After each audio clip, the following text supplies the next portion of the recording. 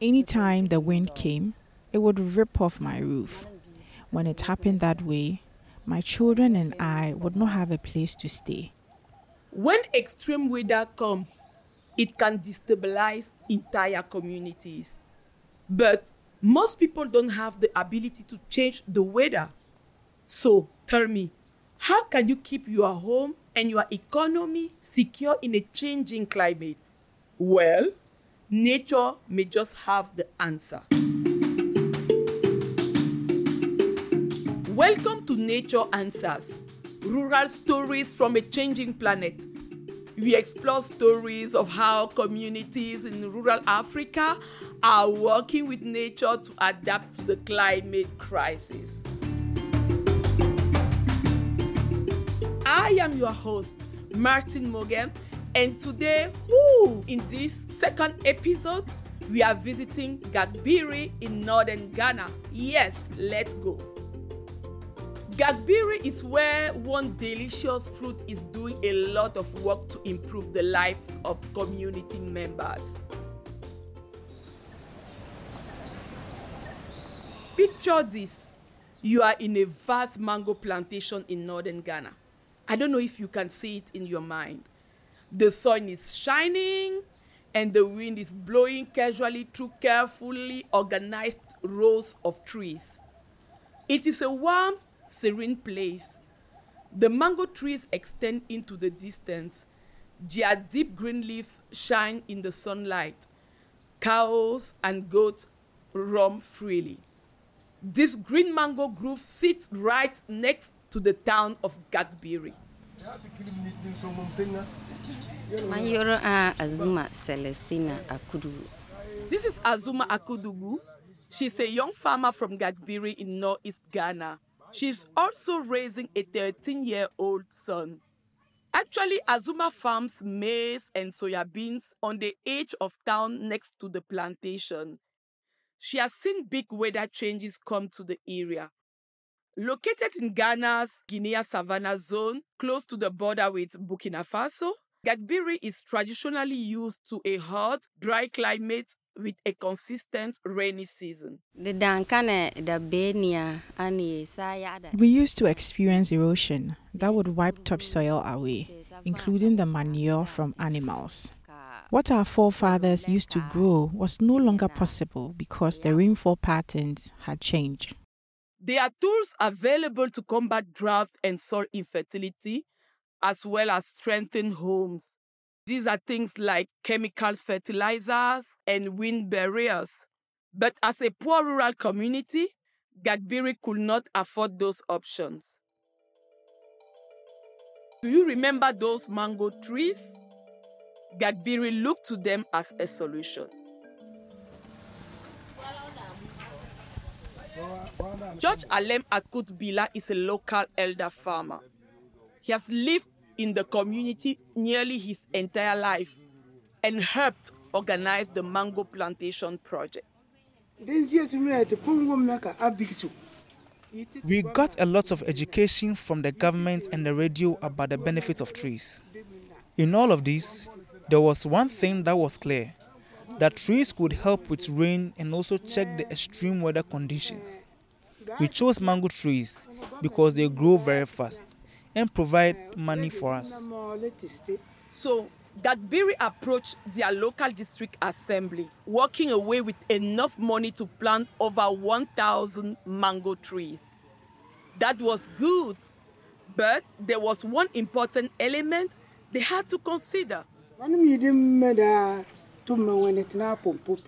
project came with a quota for women. It started with women and ended with women. Our culture here is that women do not own land. Women can have access to land, but they don't own it. But women were involved from the beginning of the work once we acquired it. Let's talk about the situation of women in Ghana in terms of land ownership. Here we are becoming more serious. You know, in Ghana, women are legally allowed to own land. That's a fact. And it seems to be perfect. But in rural communities like Gagbiri, they are often prevented from accessing it.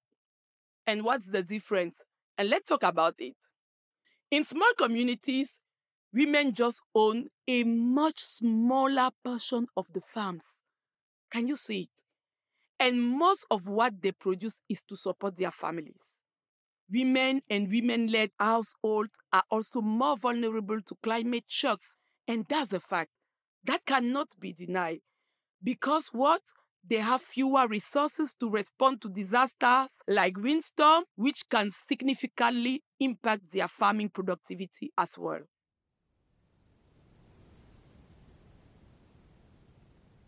Gagbiri was unprotected from the wind that would tear across the savannah. The wind wreaks havoc on the town. Azuma Agnew is a farmer who has lived in Gagbiri for almost 70 years. She has experienced the windstorms firsthand.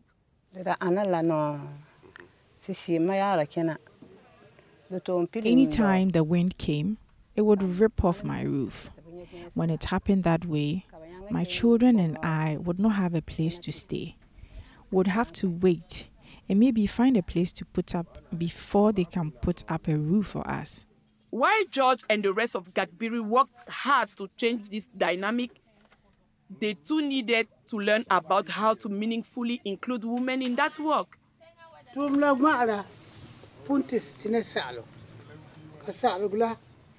were advised a lot about the role of women in agriculture.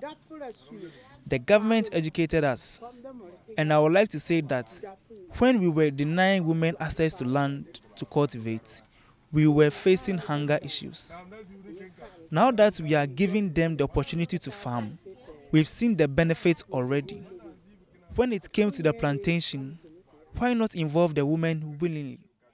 It is true women were not involved with acquiring the land, but for a major change to happen, sometimes small steps are needed. Azuma Agnew remembers how many consultations were made with the women of the community to ensure they benefited from the project fairly. After our men had secured the land, they invited us to participate in the decision process to commence with the plantation. Women attended these consultations and helped determine from the beginning how the work will be distributed and who will benefit from the plantation. They asked me about the benefits that the mango plantation will bring to me, and I agreed that it will have lots of benefit to us. As we started with the plantation, we started benefiting by way of wages, to buy things to take care of ourselves as we worked at the plantation. The project broke ground February 7, 2012. It used land donated by several families in the area. When it was time to build the plantation, men and women were given different roles. Men will uproot the tree stumps, while women will clear the brush. The women also dug the pits for the trees, lined them with manure for fertilizer, and brought the water for watering. Now, over 10 years later, the plantation is thriving. Row upon row of 20-foot-tall mango trees extend for hundreds of meters. The mango grove sits right next to Azuma Akodugu's farm. The mangoes now block the harsh winds that could have damaged her home. The dry season is cooler as the hotter air is tempered by the trees. Besides this, the people of the community eat the mangoes freely, and we all know that mangoes are very tasty. People are seeing the benefits of trees in general as well.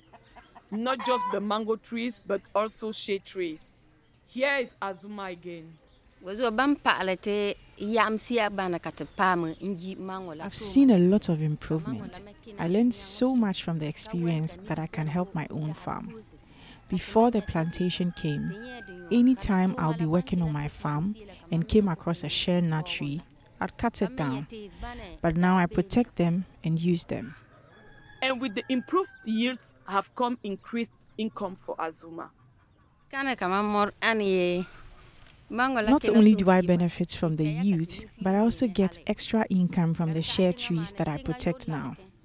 I use it to take care of my children. I have a child of my own, but there are 4 to 5 children that are under my care as well. Now I can pay for their money for school and pay for their lunches. Now I can pay for their healthcare insurance, so it's helping me a lot. When the mangoes are harvested, the area comes alive with workers. You can't recognize Gagbiri anymore. Gagbiri stopped receiving funding from the government in 2017, but by then the trees had started paying for themselves. Every harvest, hundreds of mango were brought to the market and sold for profit, bringing money back into the community. This helped with another issue plaguing Gagbiri, the exodus of its young people. Why? Young people went in search of economic opportunity. Many young workers of Gagbiri were migrating away because they had nothing to do. And in many cases, they were going to engage in illegal mining, and that was very dangerous. That added commerce is another important aspect of the plantation led by women, the selling of mangoes. Ramatu Muhammad is mother of 6 who has lived in Gagbiri for most of her life. She's one of the women who, starting 6 years ago, came to the plantation just to buy the mangoes at a discount. I get to sell the mangoes and I get profits for them. I have children.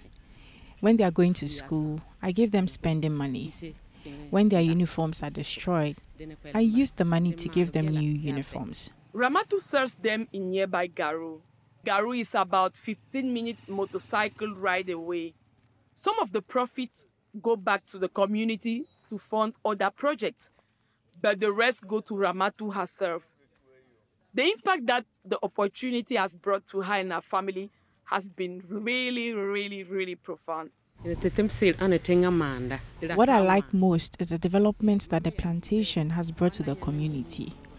Now we can have a fund to develop. I can also take better care of my children. I'm happy. I'm so grateful that this plantation is changing my life.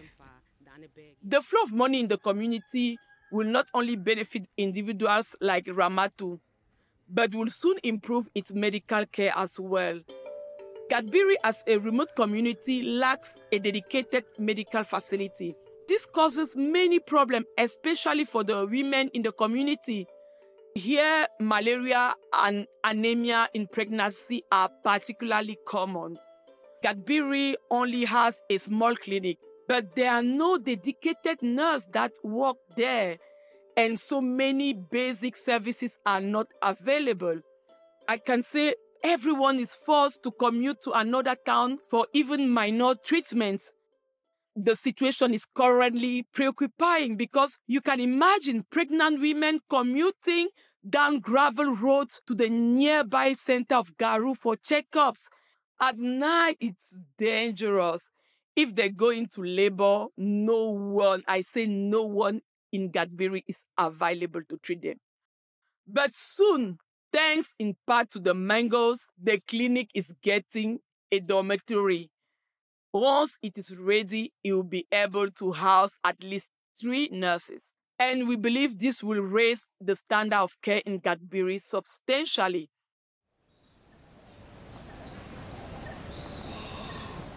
Well, it is amazing how much of an impact a mango plantation like this can provide.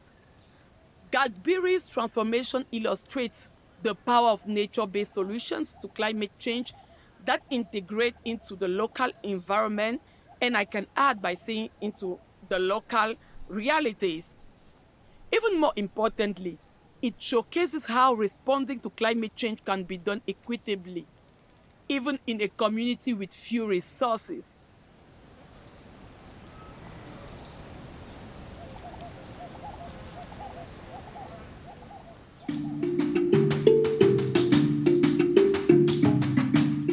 This is Nature Answers, a podcast produced by Farm Radio International. You can learn more about nature-based solutions and the people doing them by listening to Nature Answers wherever you get your podcasts. This was the second episode, and for more, follow us on social media at Farm Radio or visit us at farmradio.org/Nature Answers. I am your host, Martin Mogem, coming to you right from Yaoundé, Cameroon. I can't wait to be back in 2 weeks' time with more exciting stories. See you then.